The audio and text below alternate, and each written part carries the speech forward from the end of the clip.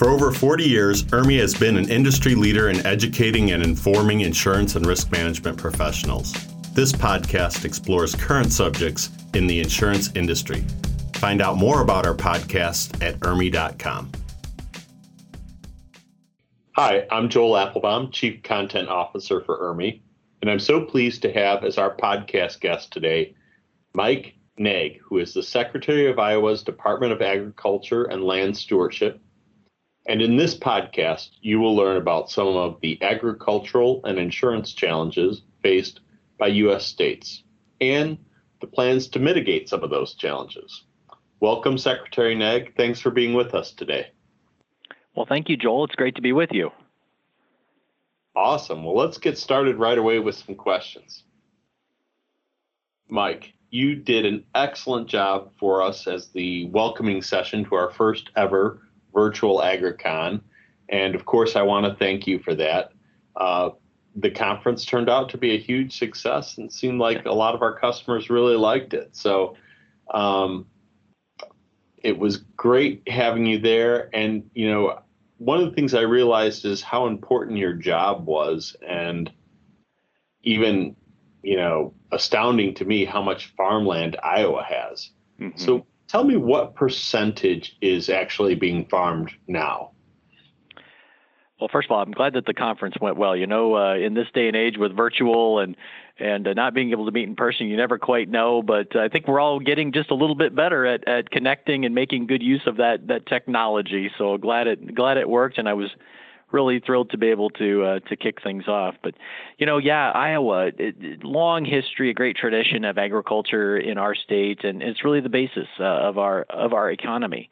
And, you know, big picture here, we look at and we say we know that Iowa is the second, it ranks second in the country in terms of the value of our food and agriculture products that we raise. We're second only to California.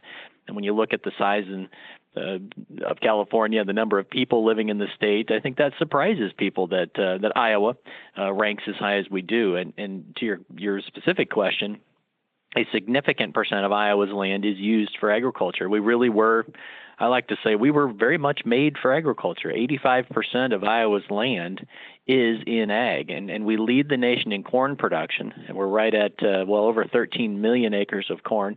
And then we're typically second in the nation to Illinois in terms of the volume of soybean production, and we're right around 10 million acres of soybeans. Wow, that is awesome. So that's some big commodities, and also, you know, a lot of opportunities for insurance there, mm-hmm. I guess. So, you know, one of the big things you touched on at our conference is Iowa was hit pretty hard by that derecho. And for those mm-hmm. of us who don't hear that term very much, can you explain what a derecho is, how it affected Iowa and all the Midwest, actually, and what are the current state of things as it relates to the derecho now? Yeah, that's a term that many of us wish we didn't know. Unfortunately, it was actually coined in Iowa back in the late 1800s, and so this is not a new weather phenomenon. And really, what it relates to, what it describes, is a straight line wind. It's, you know, we're used to having tornadic winds or seeing what that looks like, but this is really a sustained straight line wind of significant force. And in this particular event started in August 10th, and it started in southern South Dakota, and it went all the way to western Ohio, 770 miles. And so it cut a swath right across the center part of the state of Iowa, you know, really the center third. The greatest impacted acres were about 3.5 to 4 million acres of corn and 2.5 million acres of soybeans. Now, the corn was significantly impacted. The beans, really, other than leaning a little bit, they really recovered quite well. And then we saw significant damage to structures and trees and farm places and grain storage, and of course the communities that were in the path saw significant damage. We estimate that 60 million bushels of commercial grain storage was destroyed, and a significant amount was damaged and had to be repaired here before harvest. and then roughly an equal amount destroyed on farm.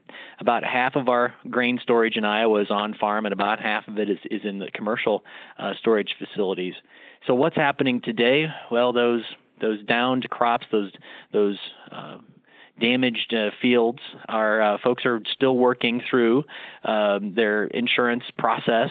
Some of those fields have been released and declared a total loss.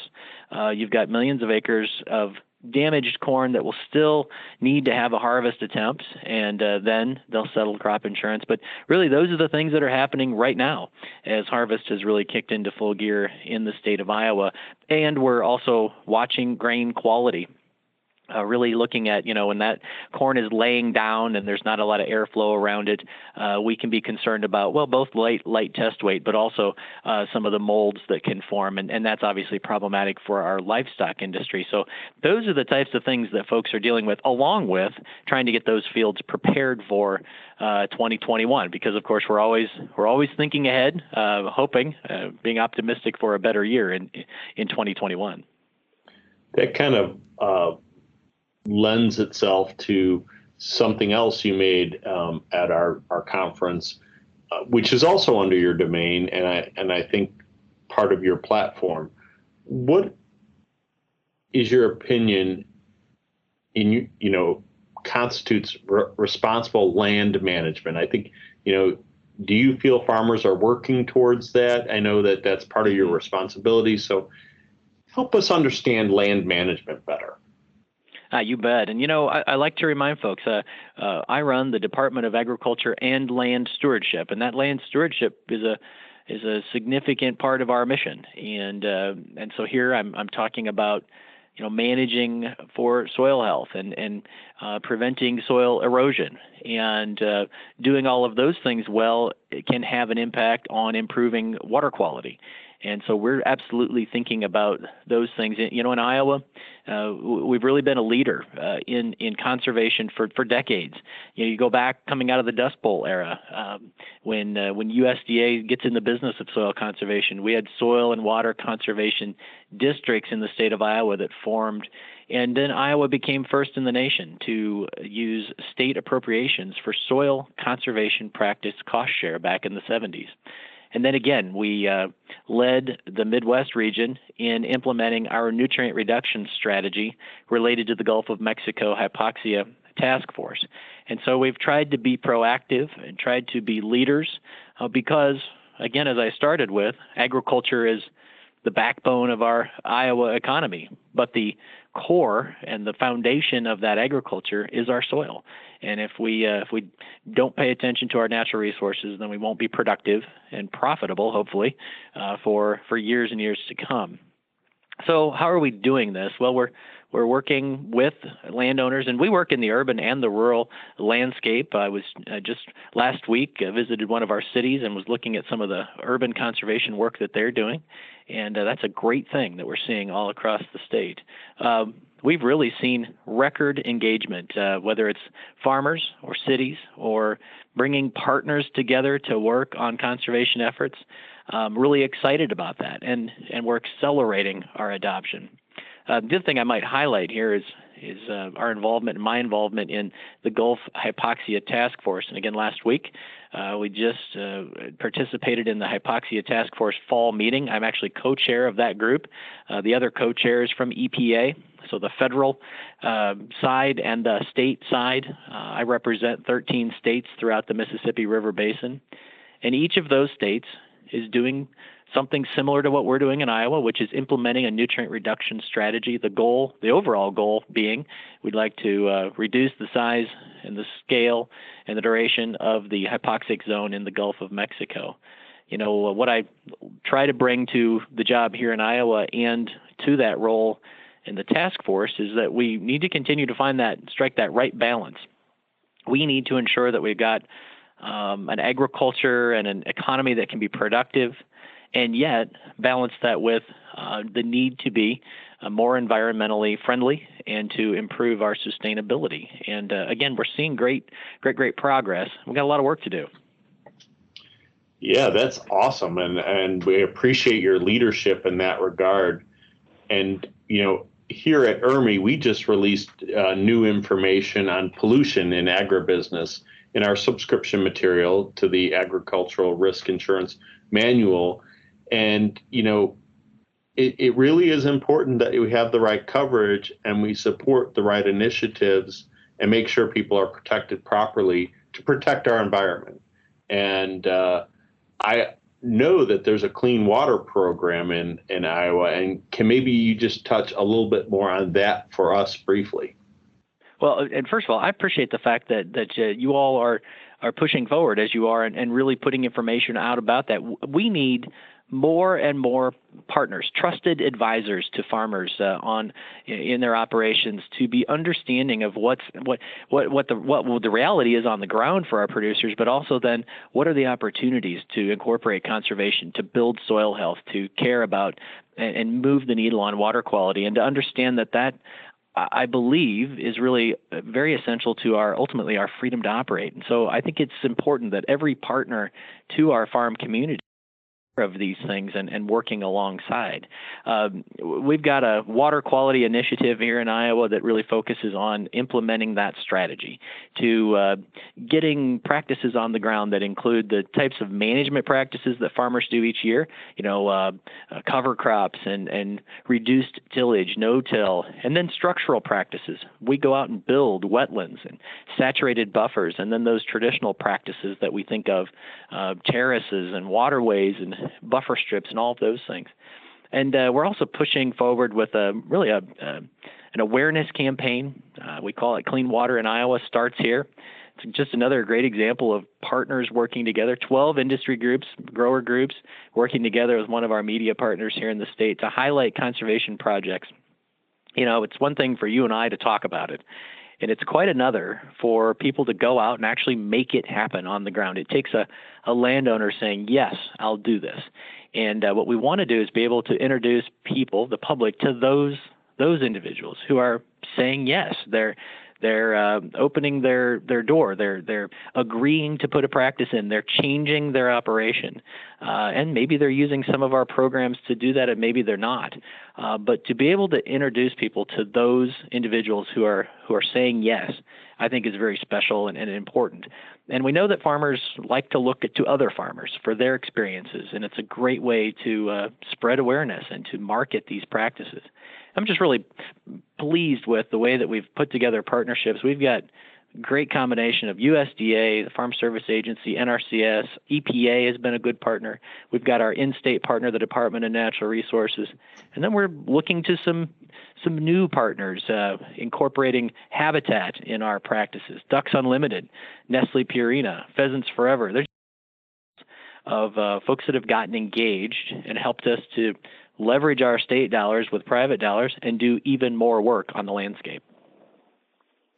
Awesome. I think clean water is really important. So that's very cool. And you mentioned partners.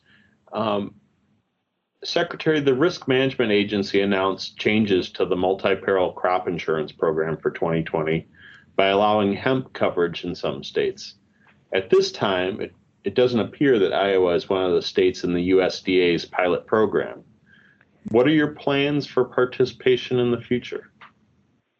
Well, you bet. We've learned a lot about hemp in the last couple of years, and as have a lot of folks in states all across the country. And this year, we do have our first fields that are now being harvested. And again, we're learning some things about that. And currently, right now, you're correct. The multi-peril crop insurance is not available because we don't have previous crop production history. Of course, I would welcome that, and our producers would absolutely welcome risk management tools because, of course, there are so many unknowns, and those folks were impacted by weather just like everybody else this year. So, we're definitely looking at and want to understand better how we can bring crop insurance into play for our producers. And again, we're in a lot of ways piloting our program for the first year. We'll learn a lot. Our producers will learn a lot, and we'll come back, make some adjustments, and hopefully be better prepared and able to do even more acres next year. I do always kind of put a cautionary note here that this is still a marketplace that's developing. We know we can grow the product.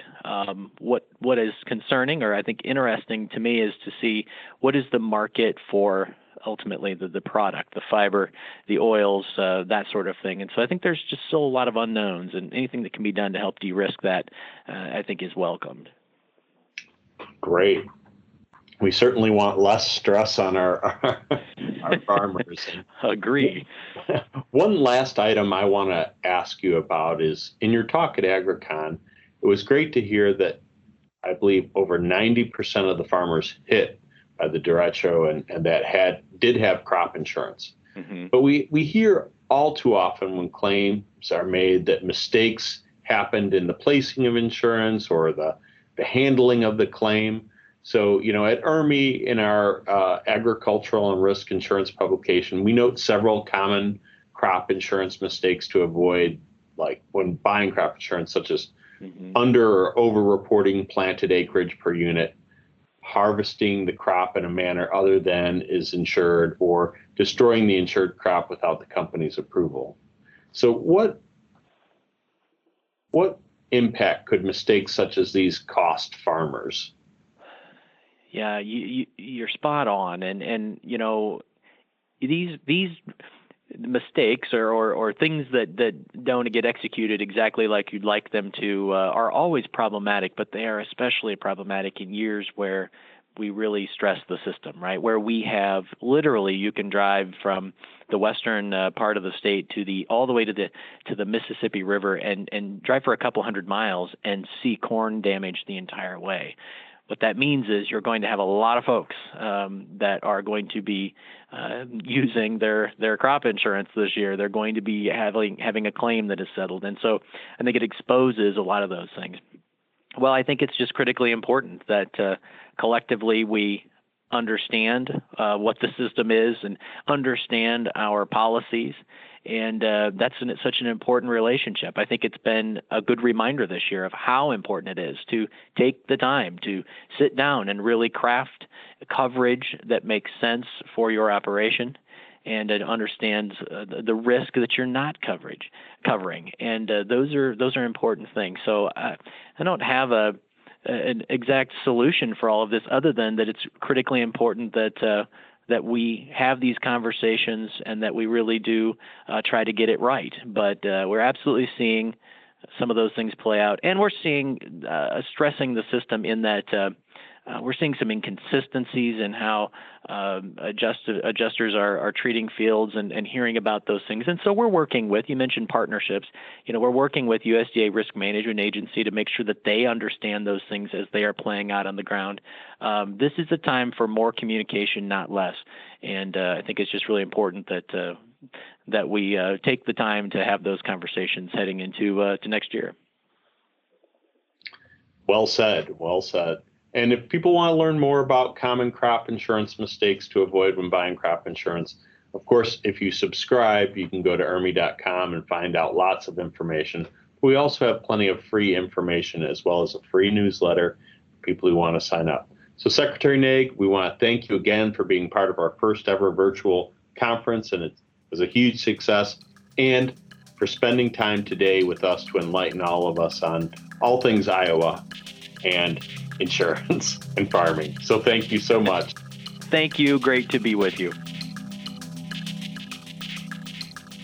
Hey, thanks for listening. Go to IRMI.com for more information and be sure to subscribe there to IRMI Podcast for more talks like this and to be notified when a new episode is released.